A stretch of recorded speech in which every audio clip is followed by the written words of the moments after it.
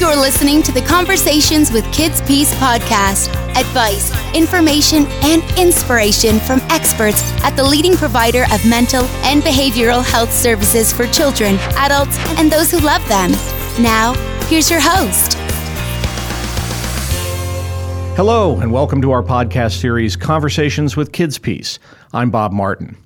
If you're a fan of classic rock music, or if you're my age and you call classic rock, well, rock, you probably remember Jefferson Airplane's famous hit White Rabbit with the haunting lines, "One pill makes you larger and one pill makes you small, and the ones that mother gives you don't do anything at all." That psychedelic homage to Lewis Carroll also serves as an opening to talk about an issue that poses significant challenges to treatment of young people for mental and behavioral concerns: polypharmacy, or the use of multiple medications by a single patient. To walk us through this issue, we're lucky to have Dr. Ashley Anderson, Medical Director of Residential and Community Programs here at Kids Peace. Dr. Anderson, welcome. Thank you, Bob. Thanks so much for having me. It's great to have you. Polypharmacy as a word sounds to me, as a layman, kind of jargony. What does it mean in terms of Kids Peace's definition of this issue? Kids Peace's specific definition of polypharmacy is greater than 3 medications for so greater than 3 psychotropic medications. So obviously polypharmacy by definition just means multiple medications, but our definition here at Kids Peace is greater than 3 psychotropic medications. Now, how is it that children end up being prescribed multiple psychotropic medications? Well, for multiple reasons. Sometimes they come in from different facilities and different prescribers. In my particular situation, I am in the residential treatment facility.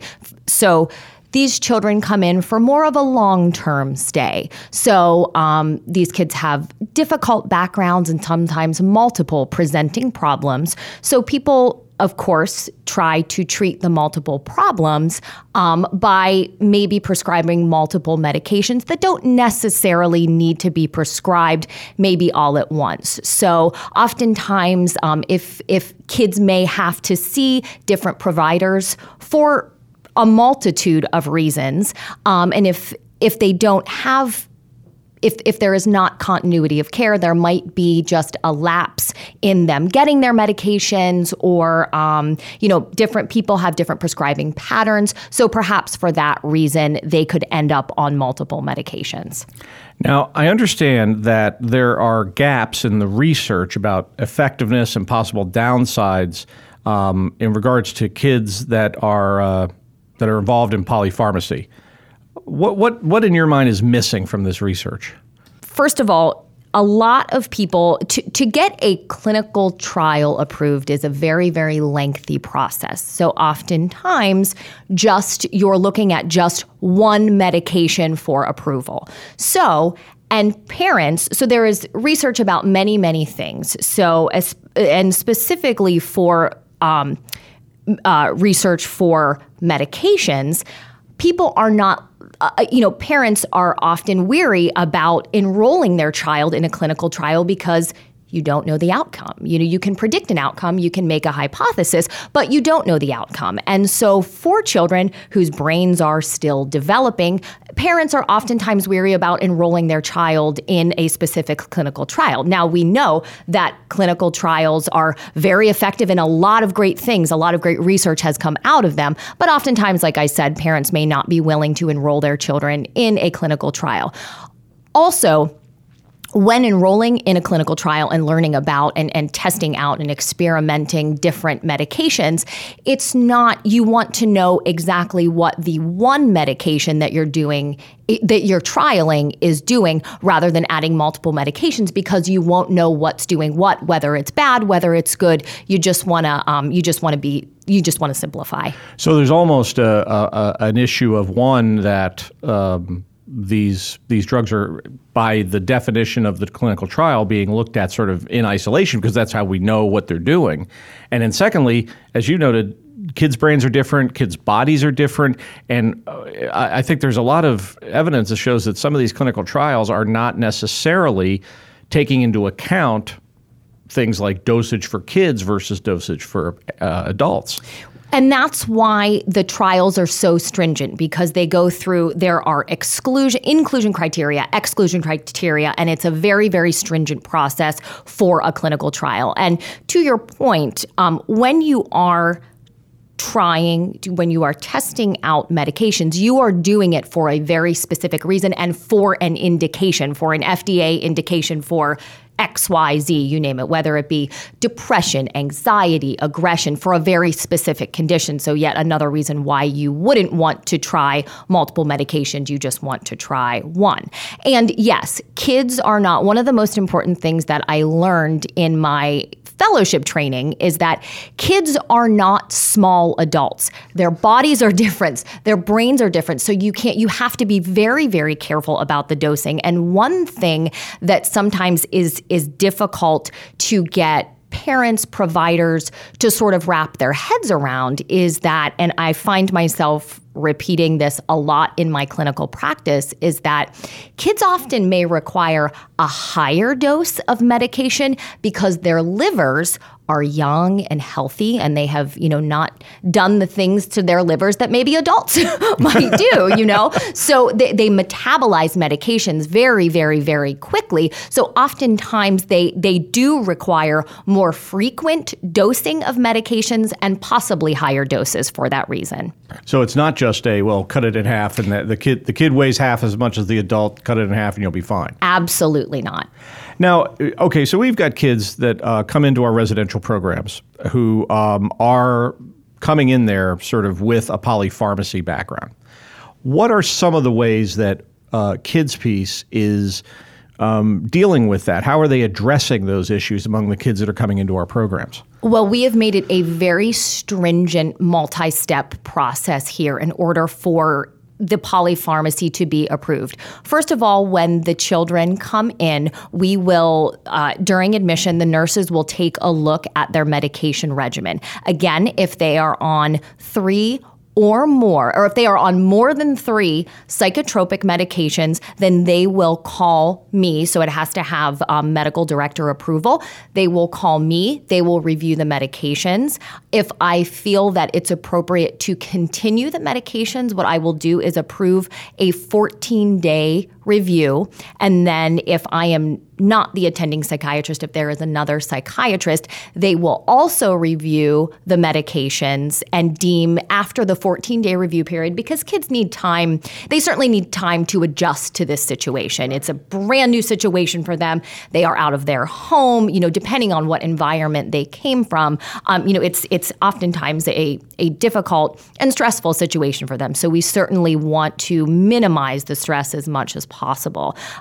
So after the 14-day review, we will see how they're doing, and then the process, we will deem whether to continue the polypharmacy if it's beneficial for the kids, or decrease or discontinue the medications. Now, if someone is an existing client here and they were on 3 medications and the provider feels that they would benefit for whatever reason from an additional medication, they will write for that medication. Nursing will then call me, review the medications as in the process of a new admission, and then I will either approve or disapprove the polypharmacy request. So it is a lot of eyes, a lot of sort of brain power being brought to that particular situation. Yes, absolutely. And I think it's important to continue the conversation with the provider. I oftentimes question the medication regimens, not because I think that they are wrong or anything like that.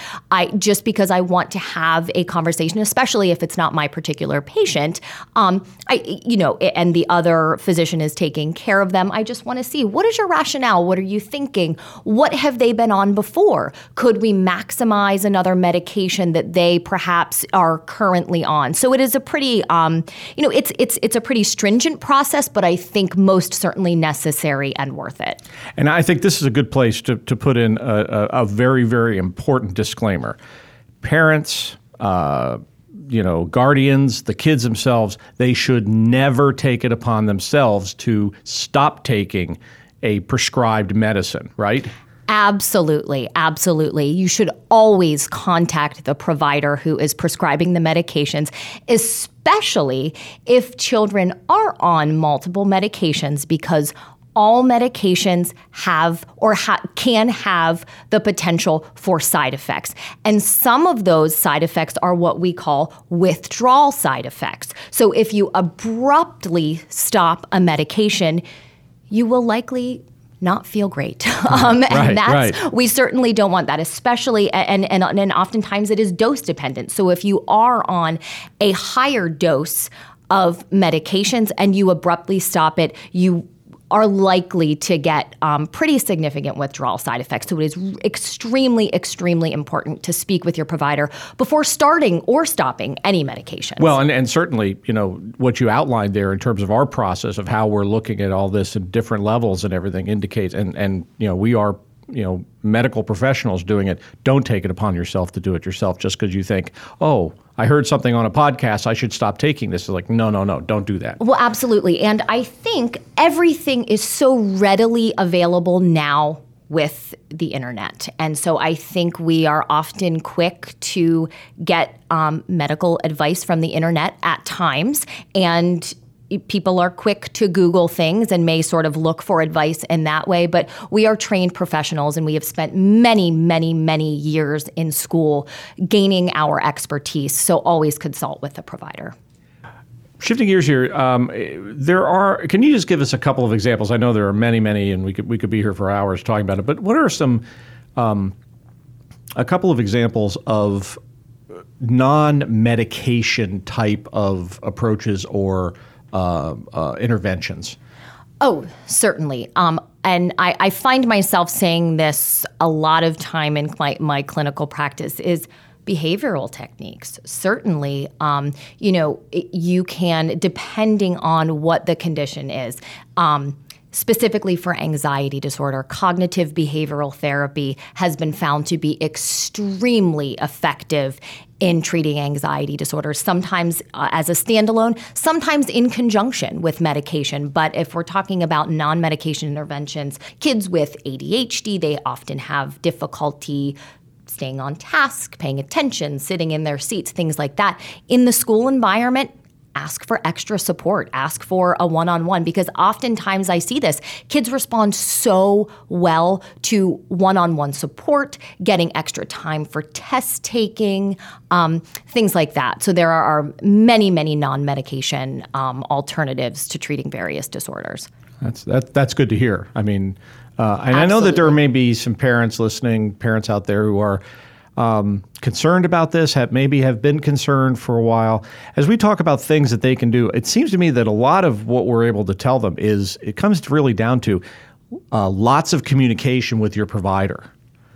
Absolutely, absolutely. And you know what? We are always, our job is to work as a team, especially in psychiatry, I think, and particularly child and adolescent psychiatry, because kids are in a lot of settings. They are at school, they are at home, and they spend a fair amount of time in school. So oftentimes the people who see them in school know exactly, they have a great idea of what is going on with them. So it's really important to communicate with all people involved in their life, because we have to get the whole picture. We have to get the whole picture of what's going on with the child so we can best serve them and their families. Outstanding.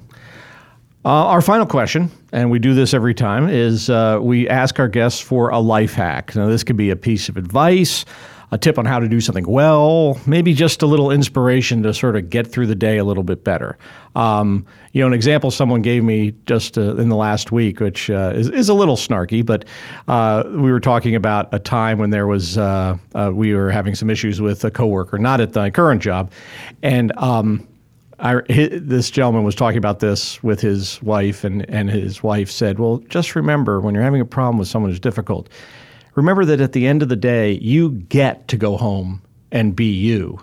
They have to go home and be them. I thought, it's good to keep it at that. This is this. So let me turn it back to you. What's a good life hack from your perspective? I was thinking about this for a while, Bob, and it took me a while to come up with it, but I think I'm going to go with value what's important and work as hard as possible to achieve it. There you go. But I think it's important. I've worked really hard to get to this point in my life, and negotiating a lot of things. So I think it is important to value what is important. You're on a long journey, and you figure out along the way what is important to you, and you work hard for those things that are important to you. That's fantastic. Excellent advice. Dr. Ashley Anderson is Medical Director of Kids Peace's Residential and Community Programs. Dr. Anderson, it is always a pleasure, and you are always welcome to come back. Always a pleasure to be here, Bob. Right. Thank you so much. I do want to mention that if folks are interested in more information about polypharmacy, in the spring-summer edition, 2016 edition of Kids Peace's Healing Magazine, there is an article that details, goes into a little bit more detail than we're able to do today about the issue and about how we're handling it here at Kids Peace, plus some tips on parents on how to talk to their children's medical provider about the issues of medication. And you can view that at our website for Healing Magazine, which is www.healingmagazine.org. Thank you for joining us for our discussion today. We hope to have you join us again for more Conversations with Kids Peace. Take care. If you have comments, questions, or suggestions about our Conversations podcasts, we'd love to hear from you. Go to www.kidspeace.org to learn more about the series and share your thoughts.